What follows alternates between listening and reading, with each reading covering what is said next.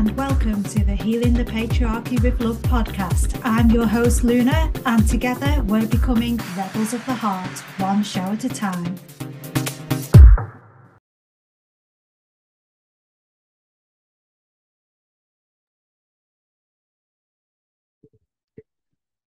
Hi there, my rebels of the heart. How are you doing? So, I wanted to come and speak to you today, and I wanted to speak to you about the death of the Queen in the UK, the state funeral that followed her death, and the healing that has been brought through her death for myself and others. And also may touch a little bit just on death in general.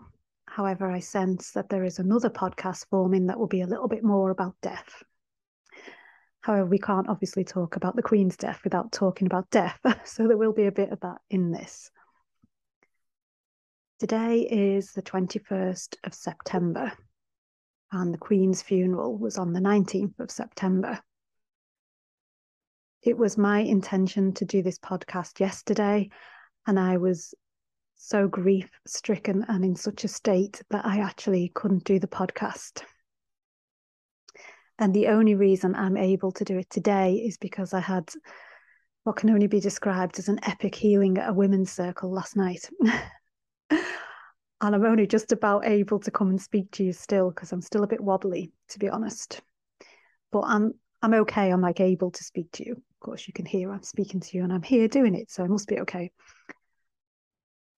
To begin with, I want to say that I've never been a royalist, which for me, I've never been anti-royalty because I'm just not the sort of person that gets anti about things. I tend to focus on what I love.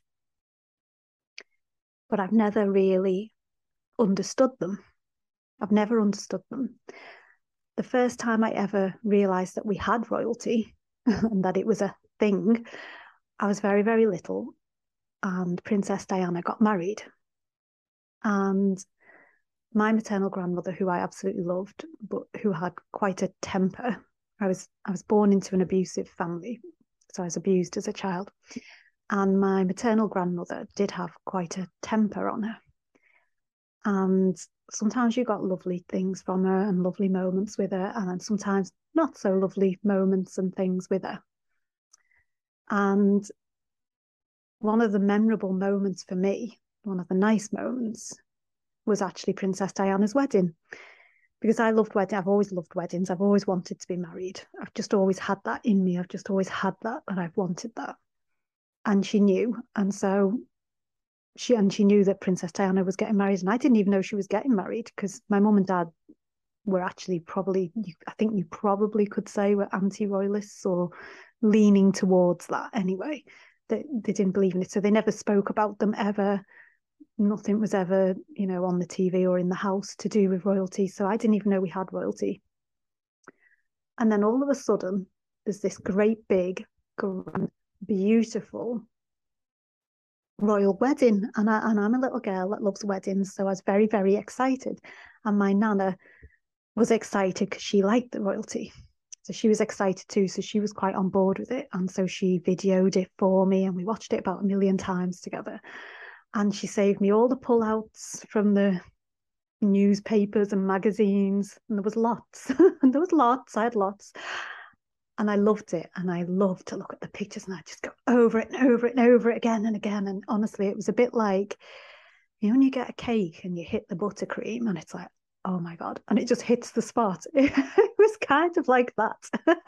I just couldn't get enough of it. I just loved it. I absolutely loved the royal weddings. And then, of course, not long after Diana's, there was Sarah Ferguson got married as well. So we had two in quite quick succession. And that was kind of my entry point to knowing that our country, because I'm in the UK, has royalty, a monarchy. But nobody ever tells you what the monarchy is or what the royalty are doing. You just don't ever hear it. It's not taught to you. You would think it would be in school or something, but it's not. You don't get taught and nobody really talks about it. And everybody just loves the really sort of lavish occasions where, there's a christening or a death or a birth or a marriage, but nobody ever talks about the elephant in the room of what is the monarchy. So honestly, even now, I've had to look this up because I didn't know, and I thought I can't really do this podcast without knowing. So, but I'll just read it to you because this is obviously not coming from me. And it's, believe it or not, I've been on the royal website to get this. Not bad for somebody who was not really into the royalty. And it says the sovereign, and I love the way they use that word, right, acts as a focus for national identity, unity, and pride, gives a sense of stability and continuity, officially recognises success and excellence, and supports the ideal of voluntary service. In all these roles, the sovereign is supported by members of their immediate family. I actually really like that role. You know, when I read it like that, I really like it. But when I see it like on TV and things, I think, oh, what are we doing? It just seems like a total nonsense. But when I read that, I actually really like it. And you know what? I think we're all doing that to a degree. And the more of us that do it, the better. So, yeah, I'm feeling a bit better about the monarchy. I am. I think it's given me quite a healing, really, the death of the Queen. And when she died, you know, it wasn't a shock to anybody, I don't think. I mean, I think, was she 97 or something? I know she was elderly. And the only shock really was that she worked the day before. She was working the day before. So we'd all seen how frail she looked. And bless her, working the day before she dies. I mean, I don't really think anybody should have to do that, but she obviously did it. And that, I think, was actually one of the things with her. She would never let you down. And so we hear the news that she's died. And I saw it on the news. And I had a really shocking reaction for somebody that doesn't really care for royalty. And I burst into tears. And when I say I cried, it was, you know, one of those deep, you know, it's really deep and painful inside you. It was like something was just uprooted and it was so painful. And I didn't cry long. I only cried for, I don't know, about 20 seconds or something. But God, was it a release? It was a massive release. And I was quite shocked because I don't like royalty. So why am I crying? And I just kind of thought, oh, I'm probably just picking up on the collective or something. Oh, how wrong I was. Famous last words. So, but then I start to feel really decidedly uncomfortable. And I was livid. Oh my God, was there a fire inside me? I was fucking fuming, to be honest. Absolutely livid. Sorry about my language. I swear all the time. I hope you can just live with that. Suddenly everybody stops listening. And this anger was like a resentment and it was burning me up. You know, it was one of them where you can't sleep. So, you know, it's disturbing my sleep. So, okay, I'm going to have to sit with this because it's begging me for attention. So I go and sit with it and I'm expecting, like, maybe I'm projecting because, as I've just told you, you know, my family were abusive. So maybe I'm projecting onto the royal family that they're abusive. And so, you know, I don't want to feel sad about them dying because they're not very nice people or whatever. So I sat there, but you know what? I wasn't projecting. I wasn't. I really did check in with myself very honestly, and I was not projecting. And I thought, well, I just can't figure it out. I don't know what it is. So it was, you know, really just one of those, I'm just going to have to let this run its course. I'm just going to have to let it run its course. But my God, was it uncomfortable. And then in the country, it became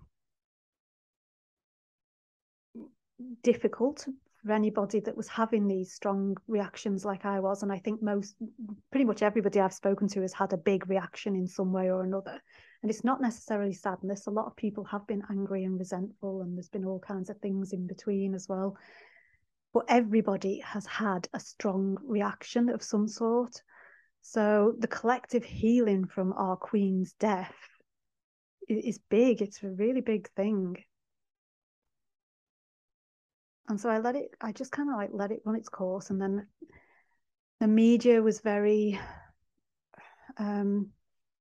very strong in their message here. in the UK. I don't know what it was like in other areas. If you're from other areas, I'd love to know if you were getting the same thing, but everywhere you went. So on doors in shops and even on some people's windows, people have printed out, black sheets with the Queen's portrait on and saying RIP. So you think, right, I can't face this. I'm actually already overwhelmed. So I'll do my shopping online. You log online to do your shopping, and there's a big black banner, the same thing.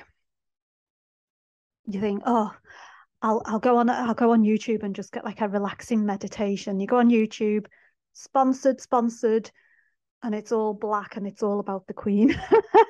So you're just like, all right, so there's not going to be any getting away from this then. Not going to get a break from this one, am I? Kind of thing. And it became quite oppressive, and people were getting upset about the fact that you couldn't escape it. There was no kind of breathing space for grief to actually move through. It was kind of almost becoming a bit stagnated because of it. And anybody that said anything anti-monarchy was actually being arrested and banned from social media for life and things like this. So people then start to get, really peed off because that's not right. We should be able to say, freedom of speech. And okay, you could say there's a time and a place because there is. But equally, people were in the midst of a massive healing, and part of that might be writing anti-monarchy things online. I know I saw quite a lot of stuff that it wasn't really anti-monarchy, but it was very, very good academic arguments for not having a monarchy, for example, and I was quite into those. They were sort of helping me through. And I think, the elephant in the room, of course, is that there's been colonization, there's been brutality, that brought about the British Empire. And it was apparent that a lot of people are very, very angry and very, very resentful. So at least I was in a good club. There was loads of us. There was absolutely loads of us. I was in good company. And this is like a really big healing that's taken place. But outside from that kind of very obvious healing that you would expect to take place, for me, there was something deeper going on. And that was the bit that I couldn't access and I just didn't understand at all. And then we had the funeral, and I didn't watch it because I'd already had enough of all these black banners and things, and I just thought it would be more of the same. And so I didn't feel to watch it. And then my friend said, "Oh no, watch it. It's just incredible. It's really moving and very touching, and you should watch it." And then in that moment, I felt intuitively guided to watch it. So I did. So I actually just watched it on YouTube because I didn't get to watch it live because this was after it had been on live. And I was gobsmacked. Never in my life have I seen anything like it. I mean, did you watch it? Let me know if you watched it and what you thought of it, because I'm fascinated. I could talk about this forever, really, honestly. I was so fascinated by it. And it wasn't what I expected. And we've had state funerals here before, and they weren't like that. They were nothing like that. And not that I don't think I've ever particularly watched any state funerals, but I just know they weren't like that. You can just tell, you can sense that they were not on that scale. It was very, very grand. It was spectacular. And I mean, outside from sort of the kind of like the actual funeral pieces that took place, the sort of key component that kind of bridged the actual funerals, because there were actually three funerals as part of it. So there was kind of like the state one, one that was for more people that she'd worked with, kind of thing. And then afterwards, there was going to be one that was completely private, thank goodness, for the family. But in between that, there was these huge processions. And when I say huge, they said that the actual procession of people itself, so sort of like starting at the front with, I don't know, I think it was I think it might have been Canadian Mounties at the front. Honestly, it was just amazing. And then at the back, whoever was at the back. was a mile and a half long. And of course, they walked slow because there was, a coffin and it was a funeral. And they marched so slow and they swayed with their marching. And honestly, it was hypnotic, absolutely hypnotic to watch. And it was so precise. I didn't see anybody make one single false move or error. I don't know how they did that. I don't even know how they knew where to stand or what they were doing. I was like, what have they practiced this? They can't have done because it was too big. It was too big to have practiced it. I don't know how they did it. Honestly, it was just incredible. So if you haven't seen it, I mean, even just go and watch a bit of it and you'll get a flavour for it. It was just a sight to behold. And I don't think we'll ever see anything like it ever again in this lifetime and possibly in others. So it's well worth it. But whilst I was watching it, I can't help but I'm quite sensitive. So I was kind of more intrigued by the energy really than what was going on kind of thing. And I was looking at all these military in their very old, I want to say costumes, because it was, a lot of people have said it was theatrical. The other word that a lot of people have called it was surreal. And it was because honestly, it was archaic. So their uniforms looked more like costumes. They weren't in what you'd normally see a soldier in. They're not going to get down in the ditches, in what they were wearing. And I assume, but I don't know anything about the military. I can only presume that these are reserved for special occasions like the state funerals. And they all did this swaying and everything. And I looked at them and you know what I really got? It was like the broken masculine. And I'm not talking about them as people. I'm talking about the collective energy of it. So this is not disrespectful to any person. I'm just talking about the energy that it was representing. It was like the broken masculine, all this military, there was guns going off, great big guns being fired, drums, trumpets, bagpipes. God, honestly, you can tell I'm still shocked by it. I'm still shocked. Anyway, then I looked at them and I thought, that's the broken masculine that's being represented there. It's like the old, worn out, distorted, broken, can't continue anymore like this masculine. And it's escorting the old feminine. And I'm not talking about the queen as in, she's an old feminine. I'm talking about her not as a person, but as an avatar, which is what I saw her as when she was in the coffin and was in the procession. That's kind of how I thought of it, rather than thinking of it as in a personal sense of her being a human being.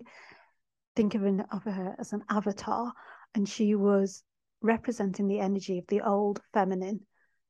And for hours, they walked each other to their death. And the final bit that we got to see, she was placed in the chapel in her coffin, and it's then going to be moved into the ground. And I just thought it was so symbolic of going back to the earth. It's gone back to the earth. It's gone back to light. It's gone back to the source, basically.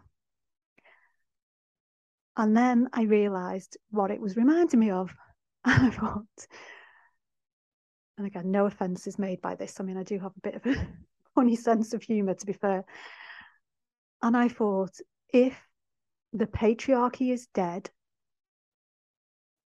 had a musical theatre show, that was it.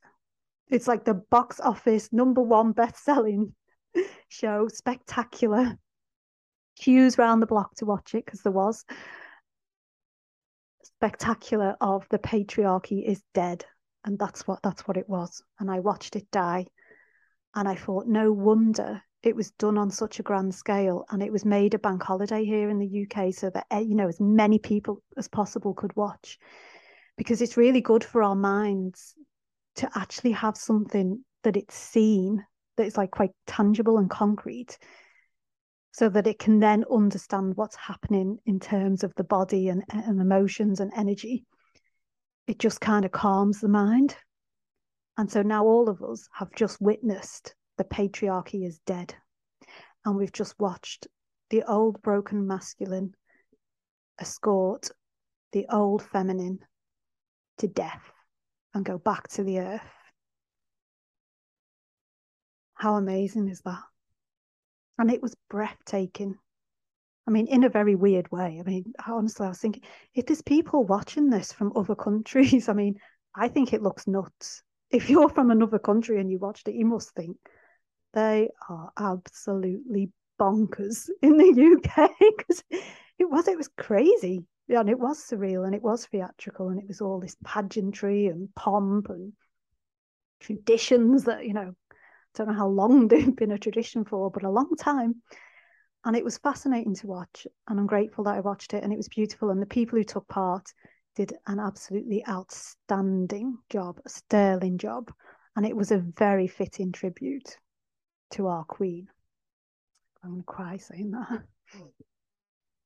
And I'm just having a moment, sorry. Because I'm still sad. But I did feel okay to come and do this podcast, but I am sad. I am sad. Yeah. And what I realised as well was they were talking about how Charles had picked the flowers for the casket, and he chose, this is really interesting. He chose rosemary for remembrance, myrtle for lasting love in union, and oak for strength in love. And if that isn't a message to us all, I don't know what is. And for me, the strength in union can obviously be, you can think of it in lots of different ways. Community, becoming, one big family, as one big tribe across the globe, or even just the sacred union of what I'm going to talk about a bit more on some of my other podcasts about my sense for patriarchy is that it's external symptoms from an internal issue, and the internal issue is that we've been stuck in our minds too much and we haven't had our hearts open. In other words, we've over-relied on and overvalued our mind, and we've undervalued and under-relied on our heart. And there's like a reshift and balancing that needs to take place. And when that happens, the choices we make will create different cultures, different systems, different structures, different ways of being, and that way of being will not be patriarchal. And the way that we've created from a mind that we're stuck in, and is therefore usually in most cases is unhealthy because it's not designed to be stuck in. We created the patriarchal systems and structures and things like that together through that. And so that sacred union thing was really struck a chord with me because of that. And I just thought, God, this is really some powerful stuff happening here with this death. I honestly bow down at her feet, I do. And not in a, oh, she's royalty and I'm a peasant kind of way, just genuinely at the epicness of her soul and what it's done for us. And how that must have been for her as a human. So all of this was really unsettling. You can probably tell I'm still a little bit unsettled with it all, and I'm still in a healing process with it all. So last night I went to a women's circle with my teacher, Jane, so that I could get some healing and hopefully move through it a bit more graceful, because I've been moving through it very clumsily, which is okay. But obviously, if grace is available, then why not take it? So I went to this healing circle, and I don't think the women will mind me saying, I'm not going to name anybody, but collectively we all had similar thoughts about what I've just shared about the funeral, and then some other things came about as well. So I don't know if you remember, but there was a Buddhist monk who was a great teacher. He's amazing.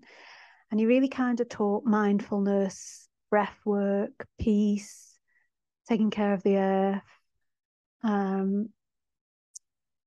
Gosh, I can't remember his name now. Oh God, sorry. I keep getting these brain fog moments since I had COVID for the third time.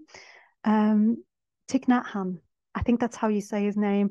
Again, I'm not very good at pronunciation, and I didn't really follow him that much as a teacher. I thought he was awesome, but his teachings just weren't for me at this time.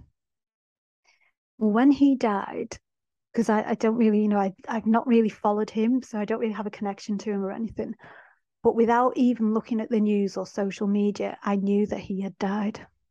I felt him die. I literally felt it hit the earth. And so I had a session with my teacher after that, just after he had died. And I'd said to her, I literally knew when he died. I felt it hit the earth, and I don't know why. I'm not connected to him. He's not like my favorite teacher. I don't even really follow him. So why would I know that? And she said to me this wonderful teaching, which I don't think she'll mind me sharing. And she said that when somebody dies, the seeds that are in their heart become a gift to the earth. So they kind of like scatter over the earth, if you like, when they die. I mean, God, isn't that just beautiful? What a brilliant teaching of hers. And that's what I'd felt, and why I knew that he had died, because I felt the seeds in his heart, seeds of his teachings, really, hit the earth and go into the collective consciousness. And how I think of it is, whatever your purpose has been on earth, the evolved energy of that, so like the end product of you working through that, is the energy that goes into the collective consciousness. So, for example, when I die, what will go into the collective consciousness is how I healed the patriarchy with love. So that kind of how far I get with it is what will go into the collective consciousness, which is why I need to go as far as I can with it. And I'm going to do the best I can, because I really want to serve everybody, and I want to leave the biggest gift I can. And we never know how long we've got. I could die in the middle of this. We don't know. And I'm going to talk about that in another podcast about death. And so then when we go back to the Queen and think of her as this avatar, what do we think she was holding? Now, in the women's circle, my teacher was talking about how she was the sovereign, like I just read out to you at the start. So she was the sovereign. So she was holding sovereignty for us all. So when she died, she's no longer holding sovereignty for us all. So guess what? It's our time to hold the energy of sovereignty within us. And that is why I was so angry and resentful. I was angry and resentful that she'd left me to hold the energy of sovereignty when I didn't feel fucking ready. I don't feel ready to hold it. I don't know how to hold it. I don't know how to be sovereign. And it's interesting that I'd had that much resistance. So the healing yesterday has helped, but it's probably going to be a bit of a ride, I suspect, because it's helped, but I'm still a bit about it. But that will have happened for everybody across the board. So we are all now being asked to hold the energy of sovereignty and embody it ourselves, in terms of the female, because she obviously was female. But then I also thought about it and thought, well, what was the real gift that she's gifting us then? And if you think about it, because we all know that her dad, who was the king, died, and she was only 25, and she immediately had to become queen. Can you even imagine that? Can you imagine that? God, I mean, that really was a service to us. It actually was. And whether you like the monarchy, like as in what it does and what it represents and everything or not, you cannot deny that on a human and soul level, that is a really big deal that she did that. And yes, you can say she had no choice, or she had lots of people to help her and she had loads of money and yada yada, but that doesn't matter. It was still a mammoth task, and she did it, and she did it with bells on, to be fair to her as well. But not only that, she held that sovereignty and being the queen, she held that role through maiden, mother, and crone. So what she's actually done is held the energy of adapting through difficult transitions and changes, but never coming away from your commitment and your morals. So if you think about what she's now left us, she's left us that gift. She's left us the gift of the energy of how to adapt through lots of difficult changes and transitions. And I think that's very telling as for what's coming next. And I, for one, am grateful to her that she's done that for us and that she gifted us that. Because if she hadn't done that level of work and done it so well, we wouldn't have that gift of energy for ourselves. I'll tell you something as well. Whilst I was watching the funeral, because I was panicking a bit at the end and I was thinking, oh my God. And I was like, oh God. And I was like, oh, Queen, I've got to do a podcast about this. And to tell the truth, I'm not that into royals, and I'm worried that I'm going to disrespect you. And his spirit came. I don't mean her soul. Obviously, her soul's gone back to the light, but I'm talking about, kind of like her energy or a frequency or spirit, however you want to think of it. Let's call it spirit, because I think that's mostly understood by people. And do you know what? She put a hand on my shoulder, and I was a bit like, oh my God, the Queen's here. Oh no, she's going to tell me off. And she just said, you must do your duty the same way I did. And I was like, oh no, it's my duty. Run for the hills. I don't like responsibility. It scares me. And she was just like, and then I was crying to her and I said, sorry, I'm going to cry again.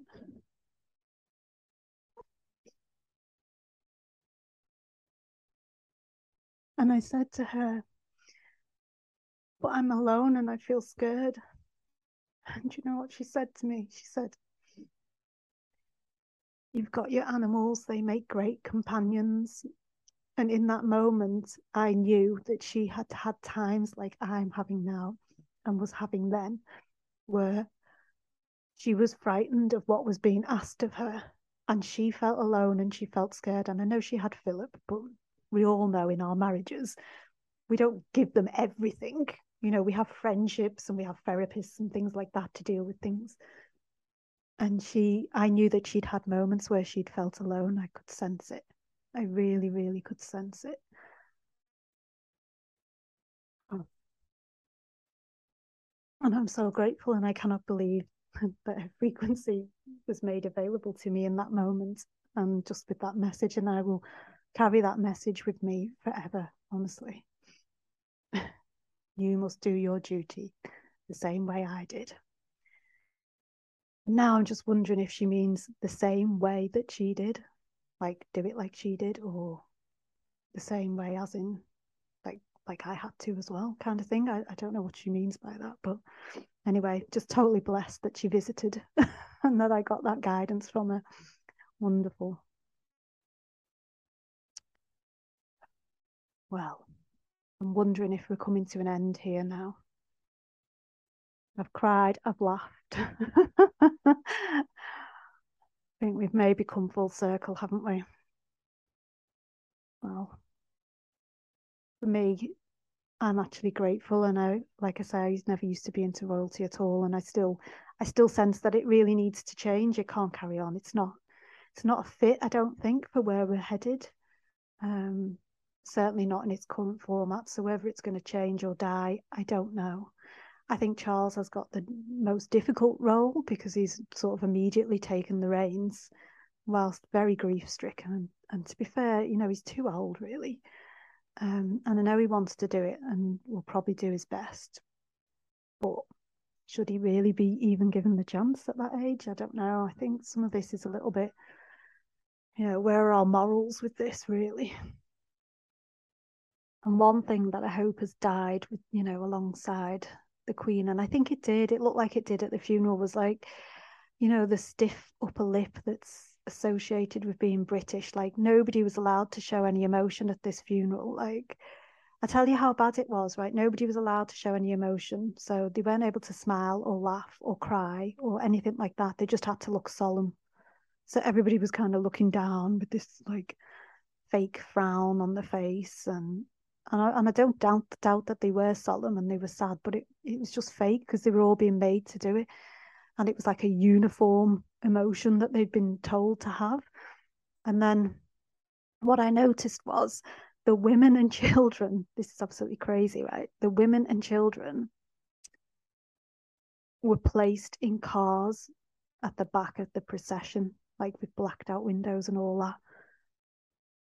And I know some of that will be because it was flipping long procession and they're not in the military, so they obviously can't march with the military, and I understand that. But if you look at it from an alternative perspective, what it was also saying was they're a risk because they're going to be emotional. Quick, hide them in a blacked out car. Don't let them show any emotion.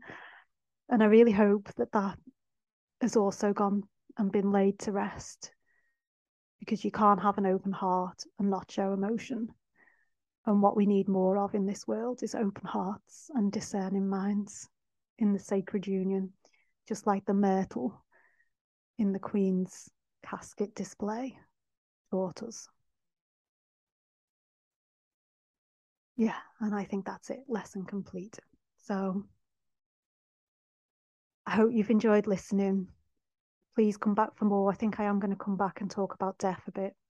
Probably going to cry and laugh again because that's just me. So if you can stick with me through that, you can stick with me through anything. So thank you for listening. I love you all so much, and I'm really excited and looking forward to sharing more podcasts with you. If you've got any questions, any topics you would like covered, anything like that, any way of connecting, please do. My heart is open to all of you. I really do want to hear from you. I'm very interested in you.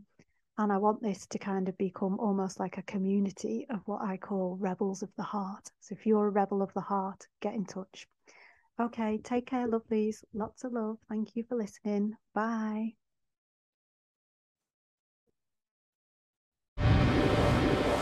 Thanks for listening to the Healing the Patriarchy with Love podcast. Let's get together again soon. And in the meantime, please follow me on my Facebook page at facebook.com/Luna Louise Anna.